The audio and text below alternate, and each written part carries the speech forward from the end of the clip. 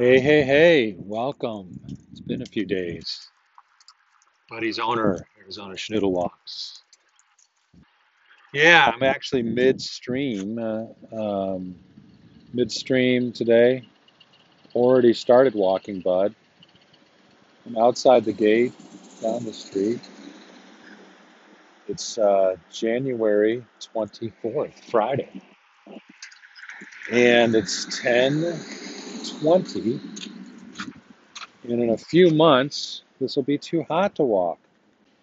It's 59 degrees, a nice refreshing 59 degrees. And as usual,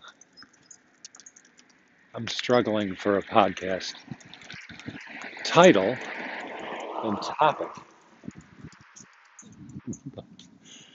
And what is this podcast? Was it? What's in it for you? Well, you get to listen in on some ruminations from somebody who's got stress in his life, right?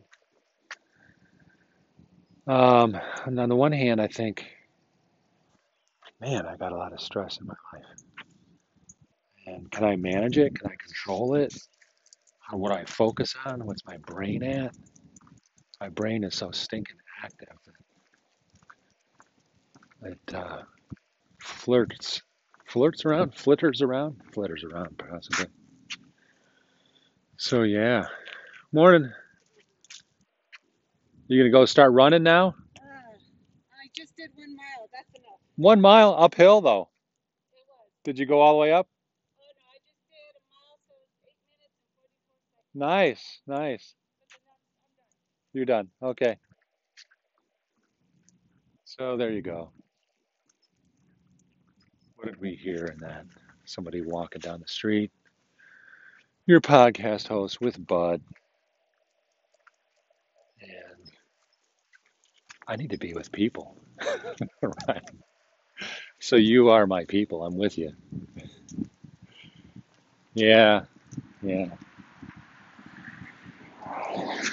So I don't know. I don't really have much. I mean, there's tons of thoughts in my head, right? That's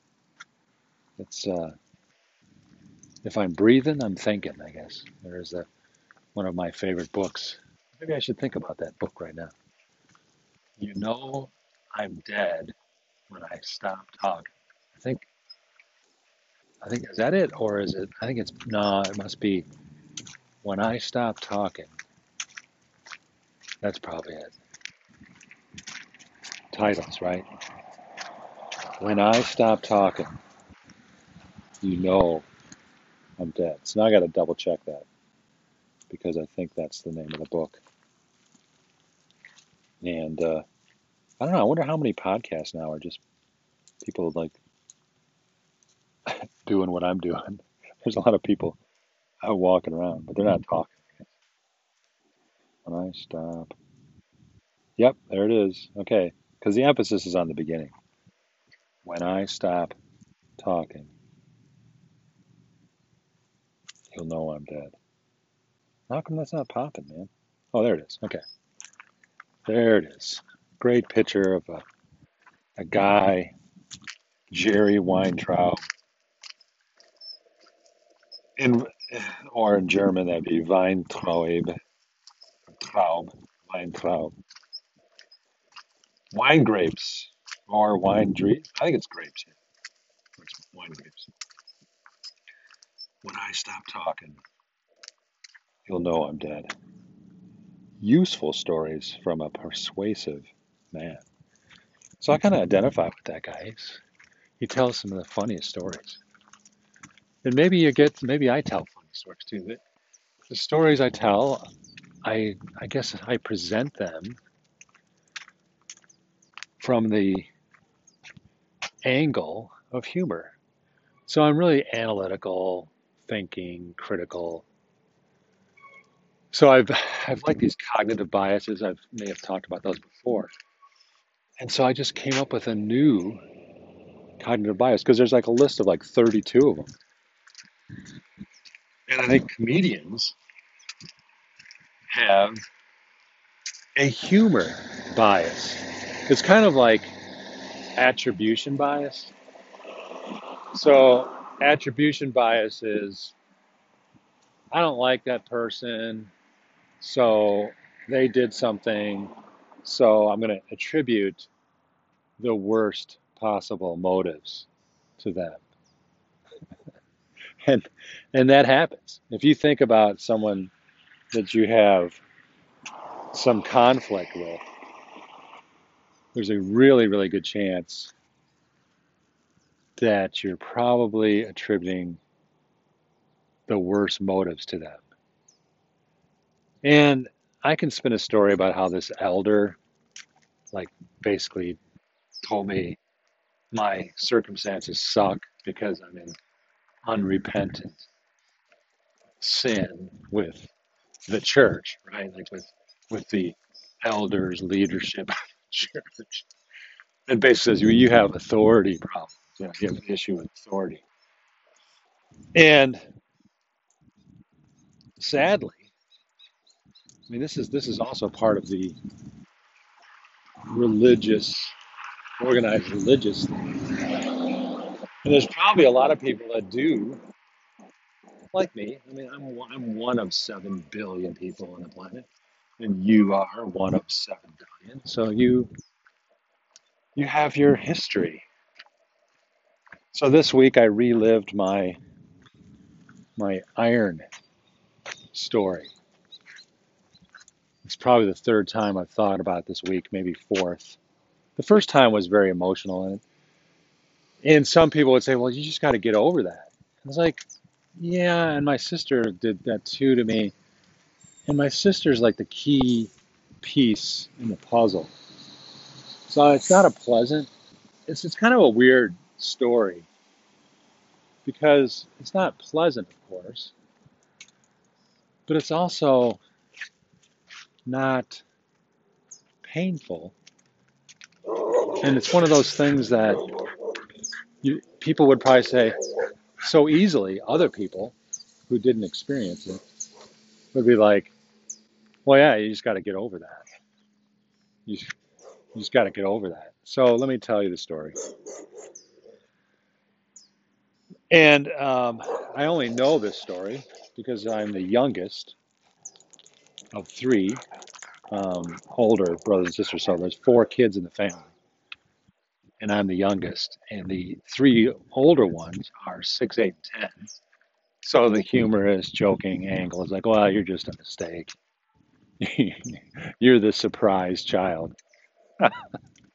So there's a podcast, Stories from the Surprise Child. And many people probably think, well, I shouldn't even be here. Not me personally, but even there's probably millions of people on the planet who can look back at their life story and go, I survived this, I survived that, I really shouldn't be here, right? And that's not the emphasis of the story. The reason I bring that up is to set the setting that I'm estimating I was probably 20 months old, right? 20 months. Not an easy number like 18 or which would be a year and a half. And because I'm big on accuracy, I probably could go Google it, like whatever. I can probably get the date now. It's Sunday, Easter Sunday, 1963. Okay.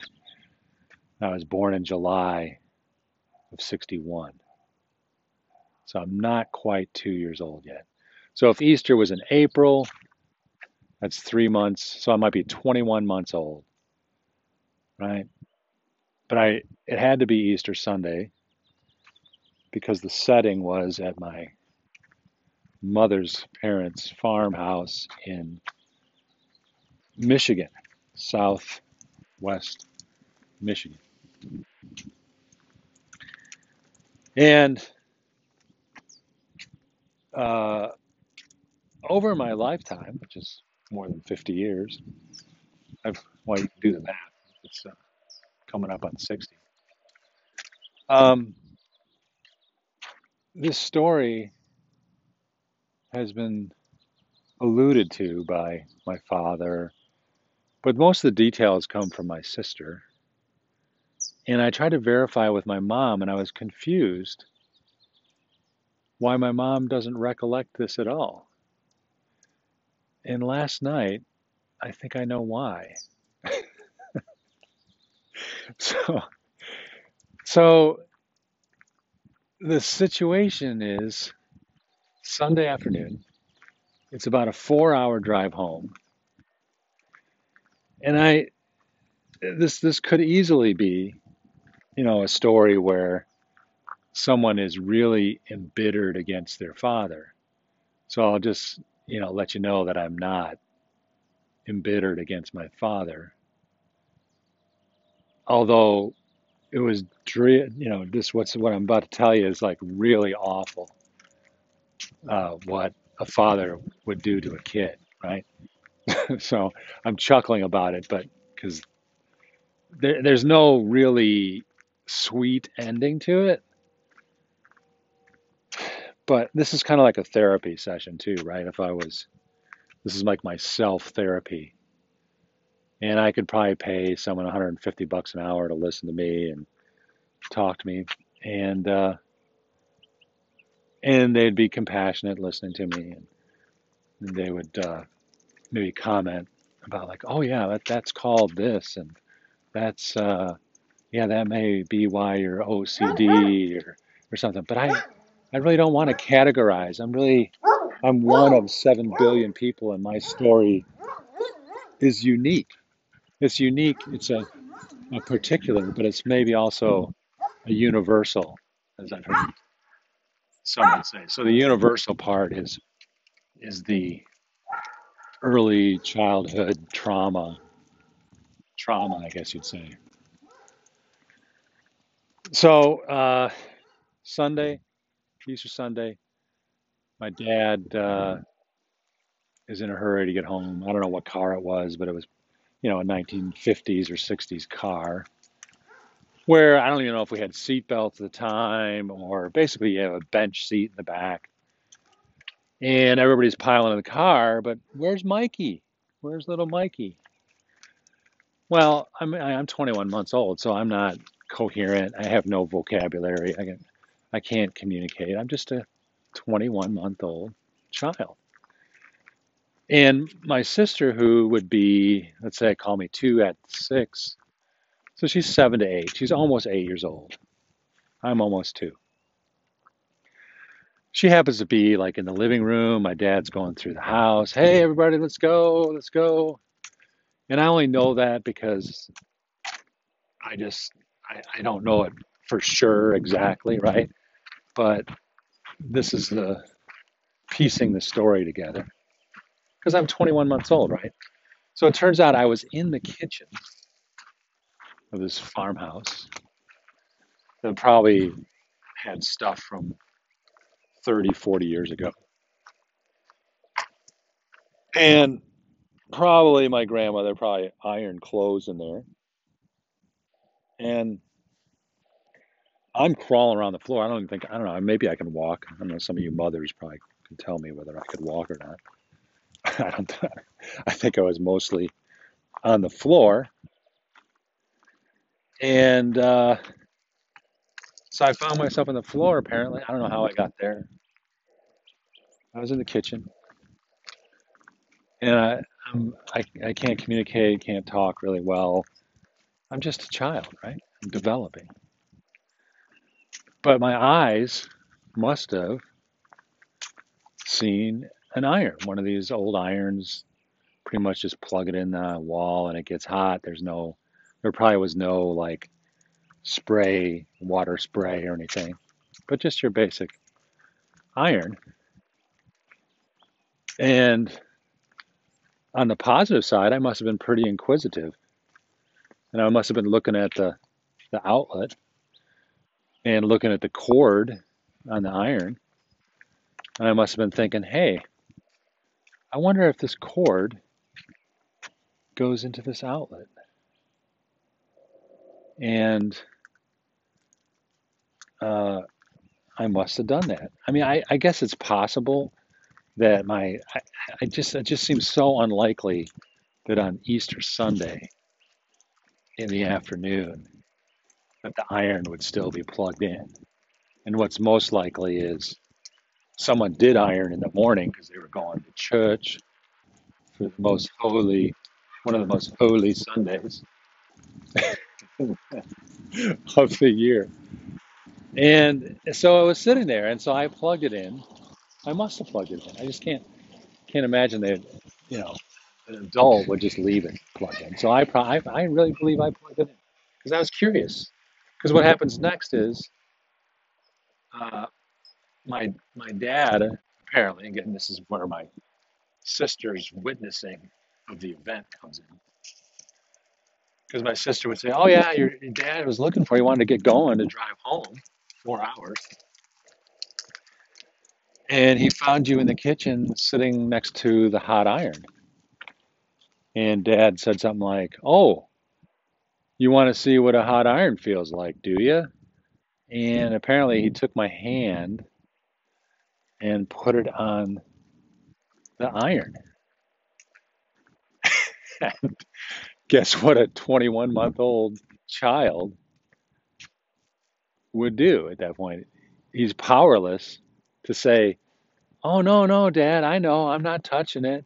I just wanted to see what was happening. No, don't stick my hand on the iron.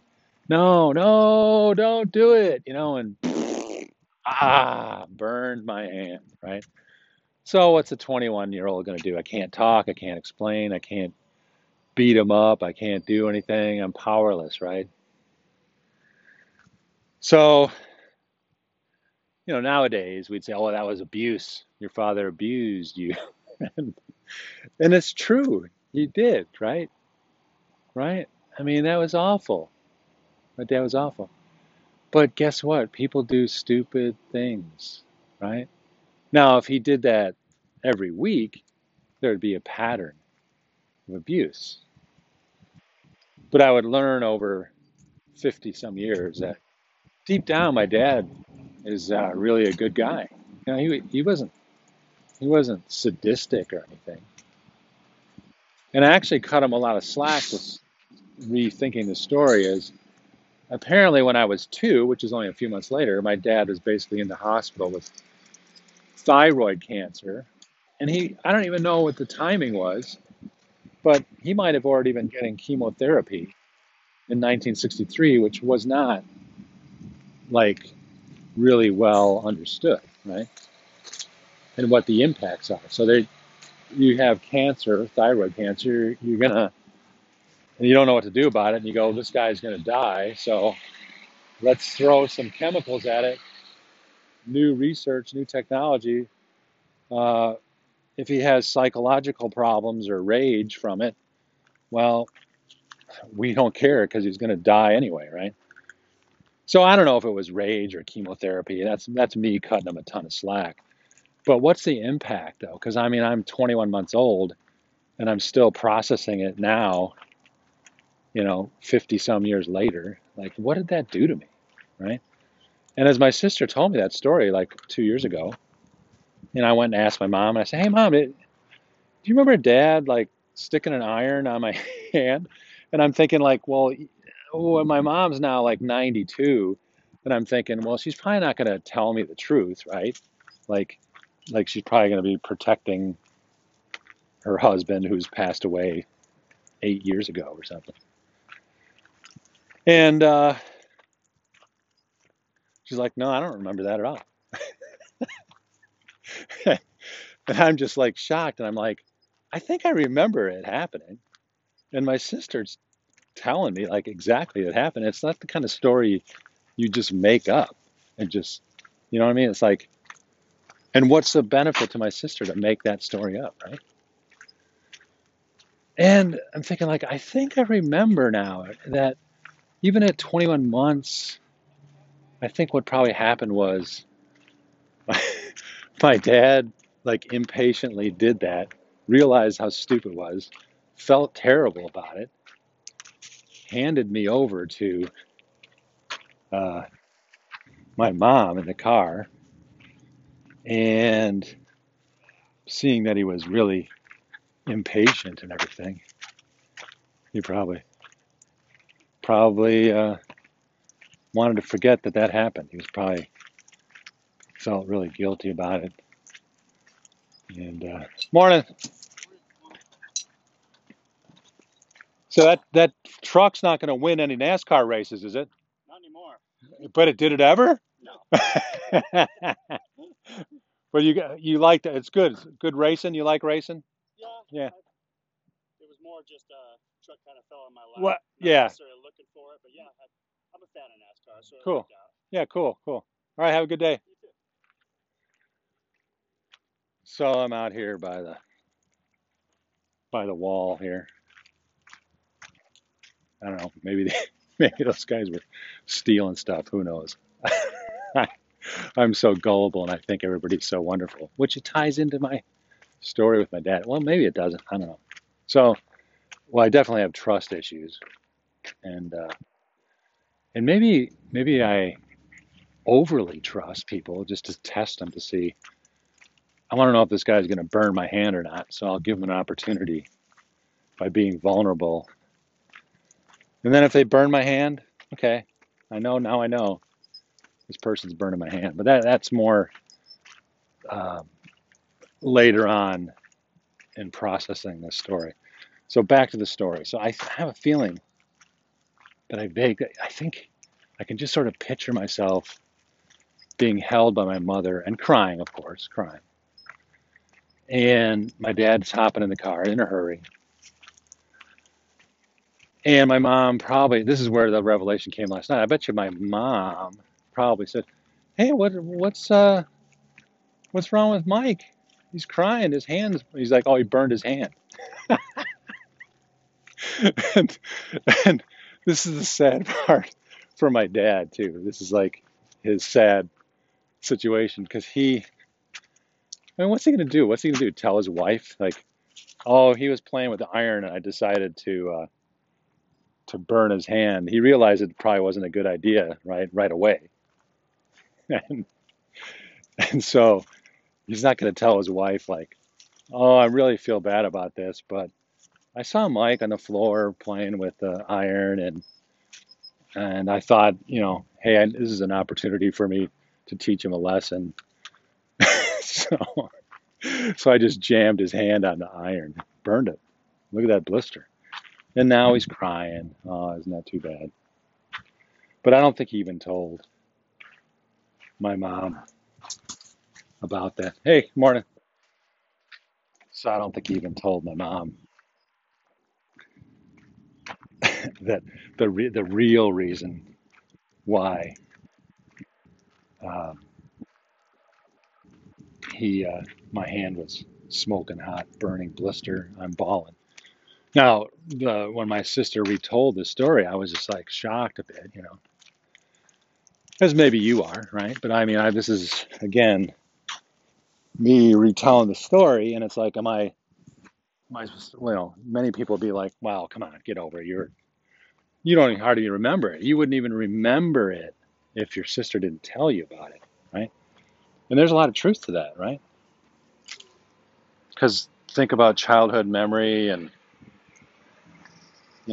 I probably can't remember it that well, but I do have this really weird. The brain is amazing, and some of this is coming up because my grandson is 4 months old, and he had heart surgery a month ago, and he went into emergency room uh, last night, and they thought they were worried he had some kind of virus. Morning.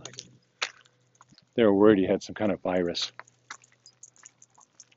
that would have been much worse than right now. They think it's a bronchitis, and he's having trouble breathing. But now he's 4 months old, going on 5 months. So, yeah, certainly he's not conscious. He's not verbal. He can't talk. So now I'm going to pay a special attention to my grandson. Of course, we want him to survive here, get through the bronchitis, be healthy, and live a long life. But I'm really looking forward to seeing him at 20, 21 months and see what his kind of like development is, just to kind of gauge, what is a 20-month-old capable of communicating, you know, speaking, processing. Because especially you mothers out there, you've had kids and you've seen them grow. You spend all the time with them, and they can't say things, but they're processing. They're looking at stuff. They're staring at things. Their brains are forming something, right? So, I mean, obviously, well, not obviously, but I have my theory on how that impacted me. I think, and this might be projection on my part, but I think I was crying. My mom's holding me, so my head, I would be looking at the back seat, and I honestly think that one sister was laughing because she knew what happened, right? She's 7, she's able to communicate and talk. But she didn't, I don't think she ever said anything because, like, my older brother, would have been 10 and no, almost 12, and the other sister maybe 10. The three of them are sitting there in the back bench, and I'm thinking, I'm crying. I'm processing. My brain must be processing, like, what the hell is going on here? What the hell? I wasn't going to stick my hand on it. Maybe if I was going to stick my hand on it, I probably would have, slowly done it, right? I mean, as a kid, I mean, hey, if I was smart enough to figure out how to plug the damn thing in, right, and even make the connection between cord and some weird shape on the wall, right, right. And this story probably gets repeated by millions of kids who end up playing with the outlets, right? So, I mean, that's kind of like, haha, yeah, this has happened all the time. But probably what doesn't happen, or maybe it does, maybe it's happened more, where a parent gets angry with the kid and like, oh, you want to play with this stuff, huh? Well, okay, do that. Well, I think it's, and then to have my hand held by my father and forced onto this thing that I don't want to do, right? Why would I want to do that, right? And it's supposed to be a lesson for me, right? And I think deeply psychologically, man, that is in me, right? It's like I'm trying to say, it's like, doesn't that explain my disdain for a quote unquote authority? I don't trust authority, right? I just don't do it. Now, on the distribution curve, if you took 7 billion people, there's a healthy respect for authority, right? And that's where probably most of you live. And then there's like extreme, like way too much trust in authority. And then there's the lower end of the curve where there's no trust, little trust in authority. And I think what I'm doing is I think I'm bouncing from no trust in authority, to way too much. I think I'm bouncing, you know? So like I'm like way too trusting. And then people maybe that I should trust more, I don't because I'm fearful, right? But then for some weird reason, I trust strangers, like that guy who's out there in the NASCAR truck. I'm nice to him. I could have just walked by and not said anything. It's a pickup truck. I'm being a little bit of a smartass. Like, yeah, it says NASCAR on the truck, but that ain't car ain't racing in no NASCAR race. So I'm a bit of a smartass, and they're stealing some stuff, which I don't know. I assume they're okay people and they're supposed to be out there. But hell, they might be thieves, right? I don't know what they were doing. It's not my role to police it. But also revealing that thieves do stuff in plain sight, and they know that people like me are out there, like going, "Well, not my job to police or ask questions." So, you know, I guess if I was a police officer, even off duty, I might be curious because police officers know there's a lot of thieves out there. So that's a little diversion. So I think I went home. Well, I obviously went home. I had no control of it. I think my sister said, "Well, you only cried for like 15 minutes." I cried for 15 minutes, but I was ruined for 60 years, right? And it's not so much ruined, right?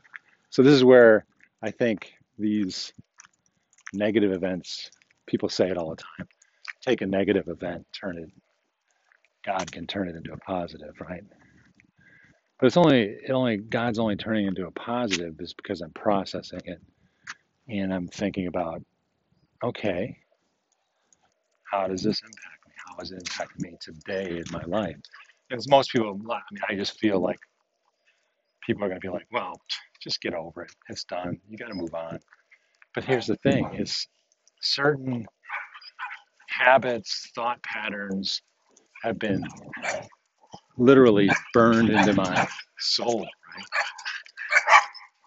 My trust level is impacted.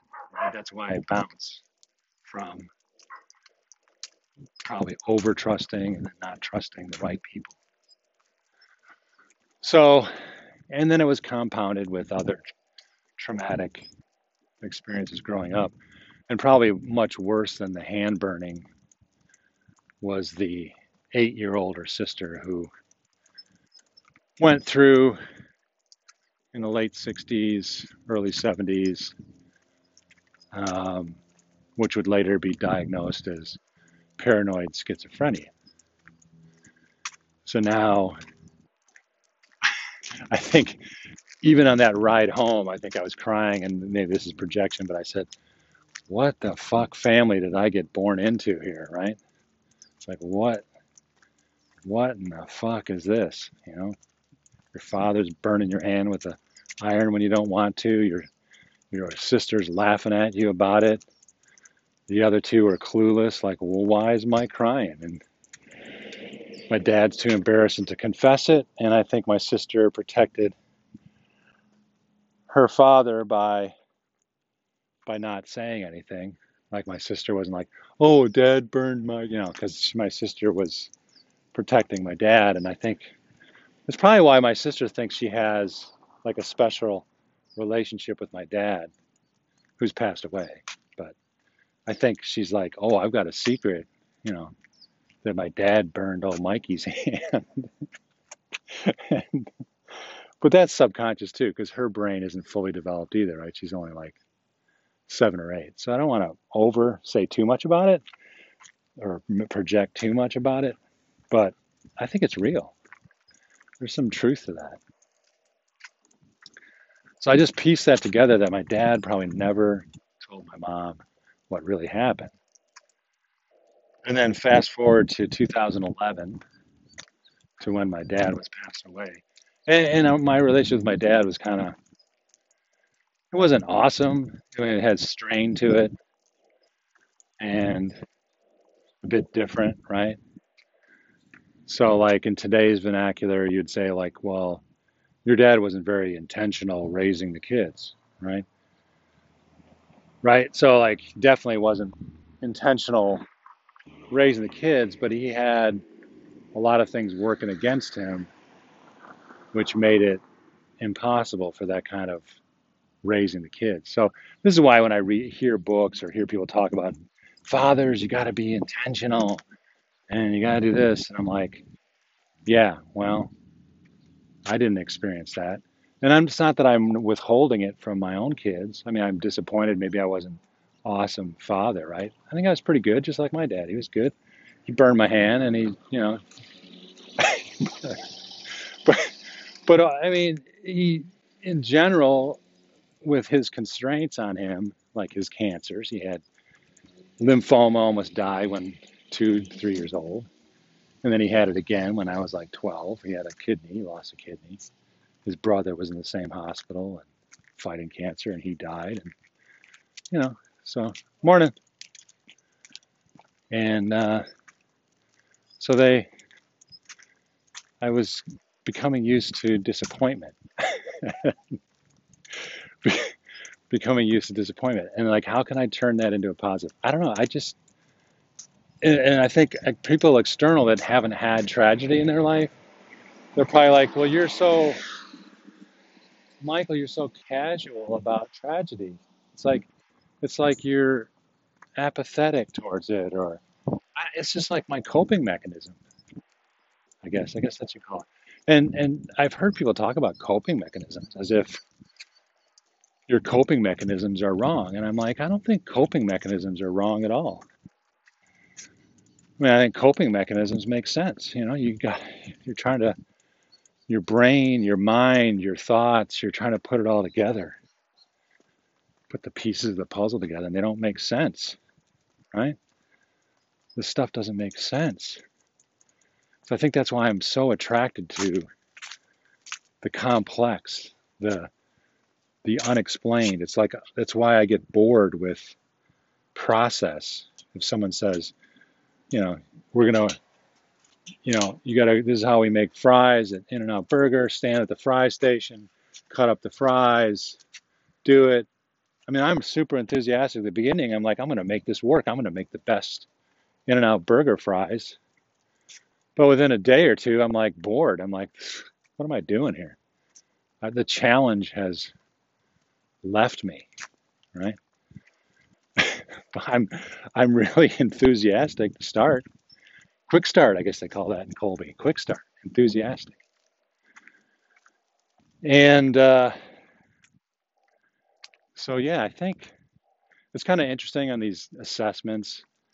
The writing coach that I respect a ton is a quick start as well. So we probably have that in common.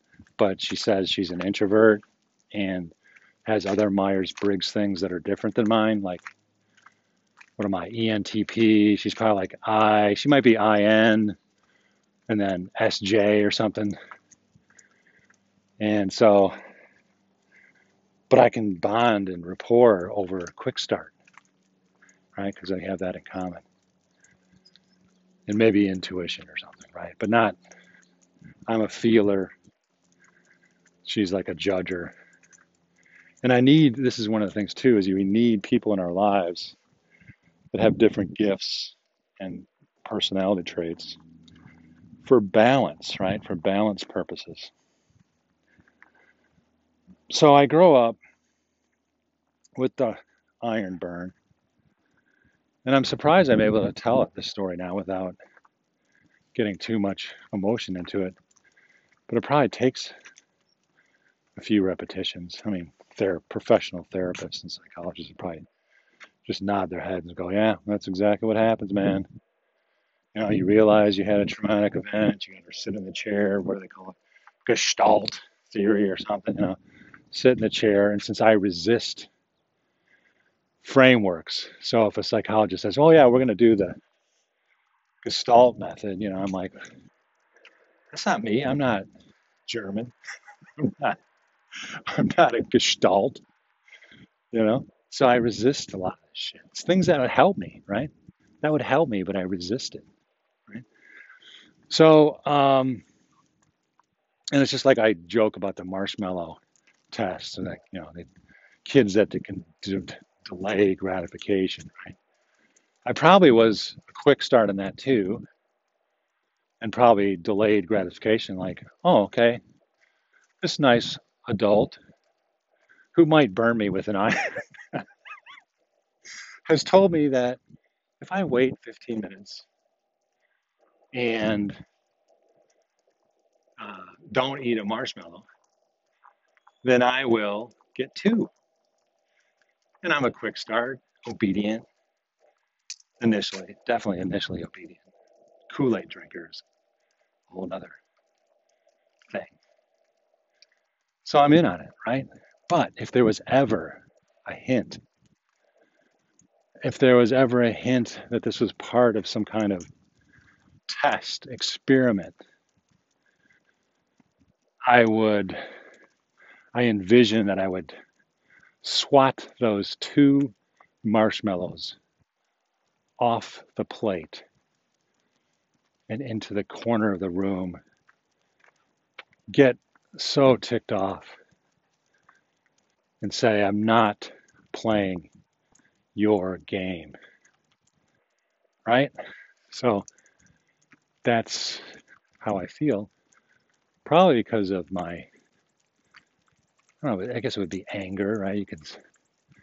But it's like complex anger. It's the not being able to articulate, not being heard. I mean, I think in a fraction of a second when my dad came in and he's like, "Oh, you want to see what a hot iron feels like?" I think in a split second I realized this is not going the way I want it to go, and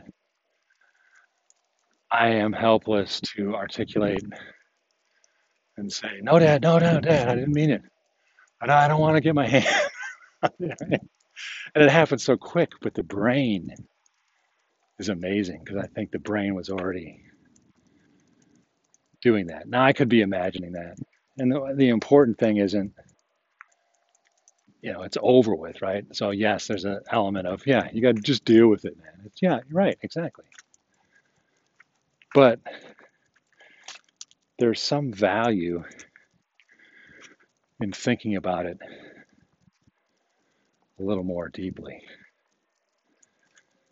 And so I don't know. I think that is quite an amazing story if I can tell it without emotion.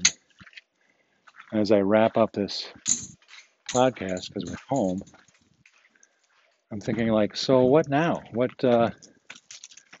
for you? What do you get out of it?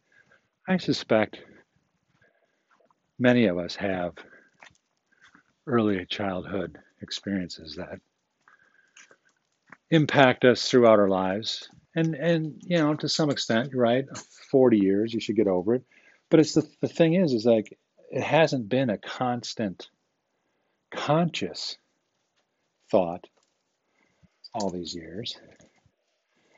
It's been a subconscious thought that has morphed over the years. It's moved into, hey, should I trust this person? Or how do I know if I can trust this person?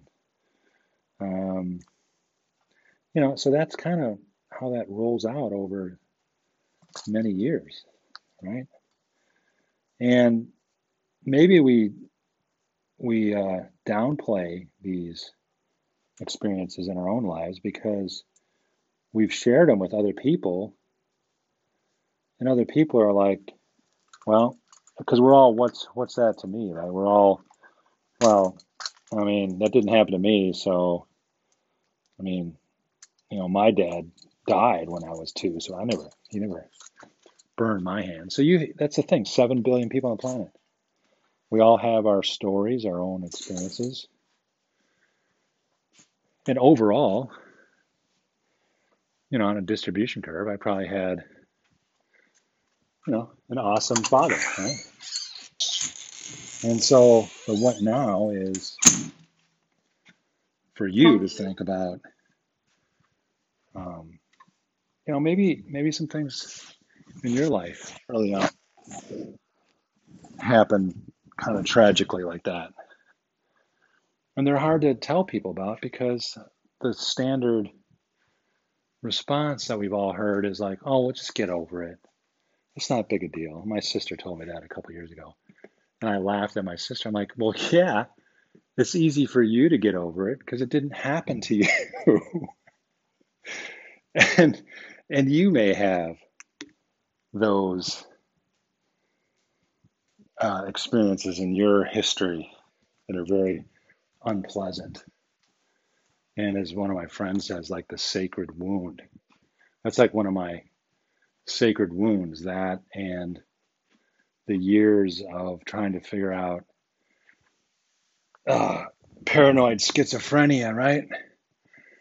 So in the late 60s, early 70s, 30, 40, 50-year-old PhD doctors who spent their careers in mental health, they couldn't figure it out.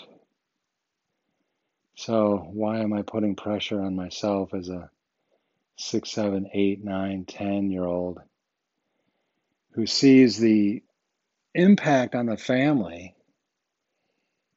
of that experience. And I think it does impact my relationships. Like I'm not harmonious. I don't know what um, I talked about that before, but I imagine these life experiences kind of like, in a way, whatever the debate topic is, or we have all these surface arguments going on in society, and like whether the Kurds or whether we're doing the right thing with Kurds, doing the right thing with China, North Korea, and we're all armchair quarterbacks, and there's so many people bullshitting about one side or the other. And I'm starting to see like I can enter into the fray and argue. And one of my other, well, part of my ENTP description is debater. So I debate, as it says, clear out, debate both sides of any issue. And I'm seeing my desire for inclusion, including others. I was puzzled the last couple of weeks, like how does my lack of interest in harmony or being harmonious, it just doesn't seem like it should fit with including. But uh, it does. It does. I mean, in a weird way. So, like, this is where I'm misunderstood, and people say, you're contentious, you're contrarian. And I sit there dumbfounded, like, well, yeah, uh, but dig a little deeper, people. So, there might be people that what now for you is like, okay, yourself, what do you have? And then think of other people like, you may have been raised in the most wonderful, loving, Leave It to Beaver house with a father that took you fishing and took you on date night and took you out and did all the things we talk about today that makes for a wonderful father and mother, and everything in your family was howdy doody, and you might even been the youngest in the family, and the three older kids were just so brilliant and they went to Harvard, Yale, and MIT, and you come along number four and you go to Stanford, because the family moved to Monterey or something. I mean, and so, and the tendency for us is to think and upset about, like, well, only if I grew up in that family, if I only grew up in this family, then my life would be better. But there's so many examples of people that come from really messed up backgrounds, way more messed up than my family. And maybe your family was like way messed up to you. And the thing is, just like my sister, who says to me, uh, "Well, you only cried for 15 minutes. Just get over it." Your story, if you have tragedy, if you have that, then it's not comparable. It's like, you know, iron on a 21-month-old doesn't compare, to some of the multiple millions of abuse that is reported and we know about. I mean, the thing is like, this is mine is like an unreported abuse. And I'm glad it was unreported, right? Because my dad didn't mean to do it. It's one of these flash flash events for him. So I hope you don't have a deep wound. But again, the sacred wounds are our growth too. So how do I grow out of my lack of trust? I mean, I suck at evaluating people. I just think everybody's like great and they're looking out for my best interest, which is so screwed up, right? So I need people around me who support me, recognize my gifts, and then if they're super gifted in some things that I'm weak in, they don't get pissed off at me. They realize I'm weak in that area and they step in to support me in that. Now, I'm speaking it and I'm saying it. I have to go live it too. And for you listening, I mean, so the number one, we already established, right? Either you've had tragedy or sacred wound. If it's mild, great. If you've gotten over it, great, awesome. It's probably still there, even though you're quote unquote over it. But then think about your all your relationships you run into. People are wounded, people are hurting, and there's the old expression, hurt people. So I mean, sometimes we listen to podcasts, we're so in a hurry, it's so formulaic that it's like, oh, yeah, hurt people. Oh yeah, okay, got it. And where's you, we need to be healing. I want to be a healing person. Not that and I think you want to be healing. Isn't it be better if you could mate, a conflicted relationship or making relationships better, that it's from a position of healing, that we're all hurt, we all have sacred wounds, and those wounds shaped our strengths, right? So, my inclusion strength, which I think is the weirdest thing, comes from like being left out. And I really care about people that feel left out. And it's a weird thing, you know? So, thanks for listening. I enjoyed sharing that conversation with you. I'm really not in a mood to do a podcast, but that was therapeutic for me. So that's my 50-minute therapy session I give myself that you get to listen in on. So I hope that was encouraging to you. Send me a note, send a message through some means on the Anchor FM app. And may grace and mercy, I'm really in need of mercy in a lot of areas, and that leads to peace. And these things cycle around in a circle. So grace, peace, and mercy to me and to you. Have a great day.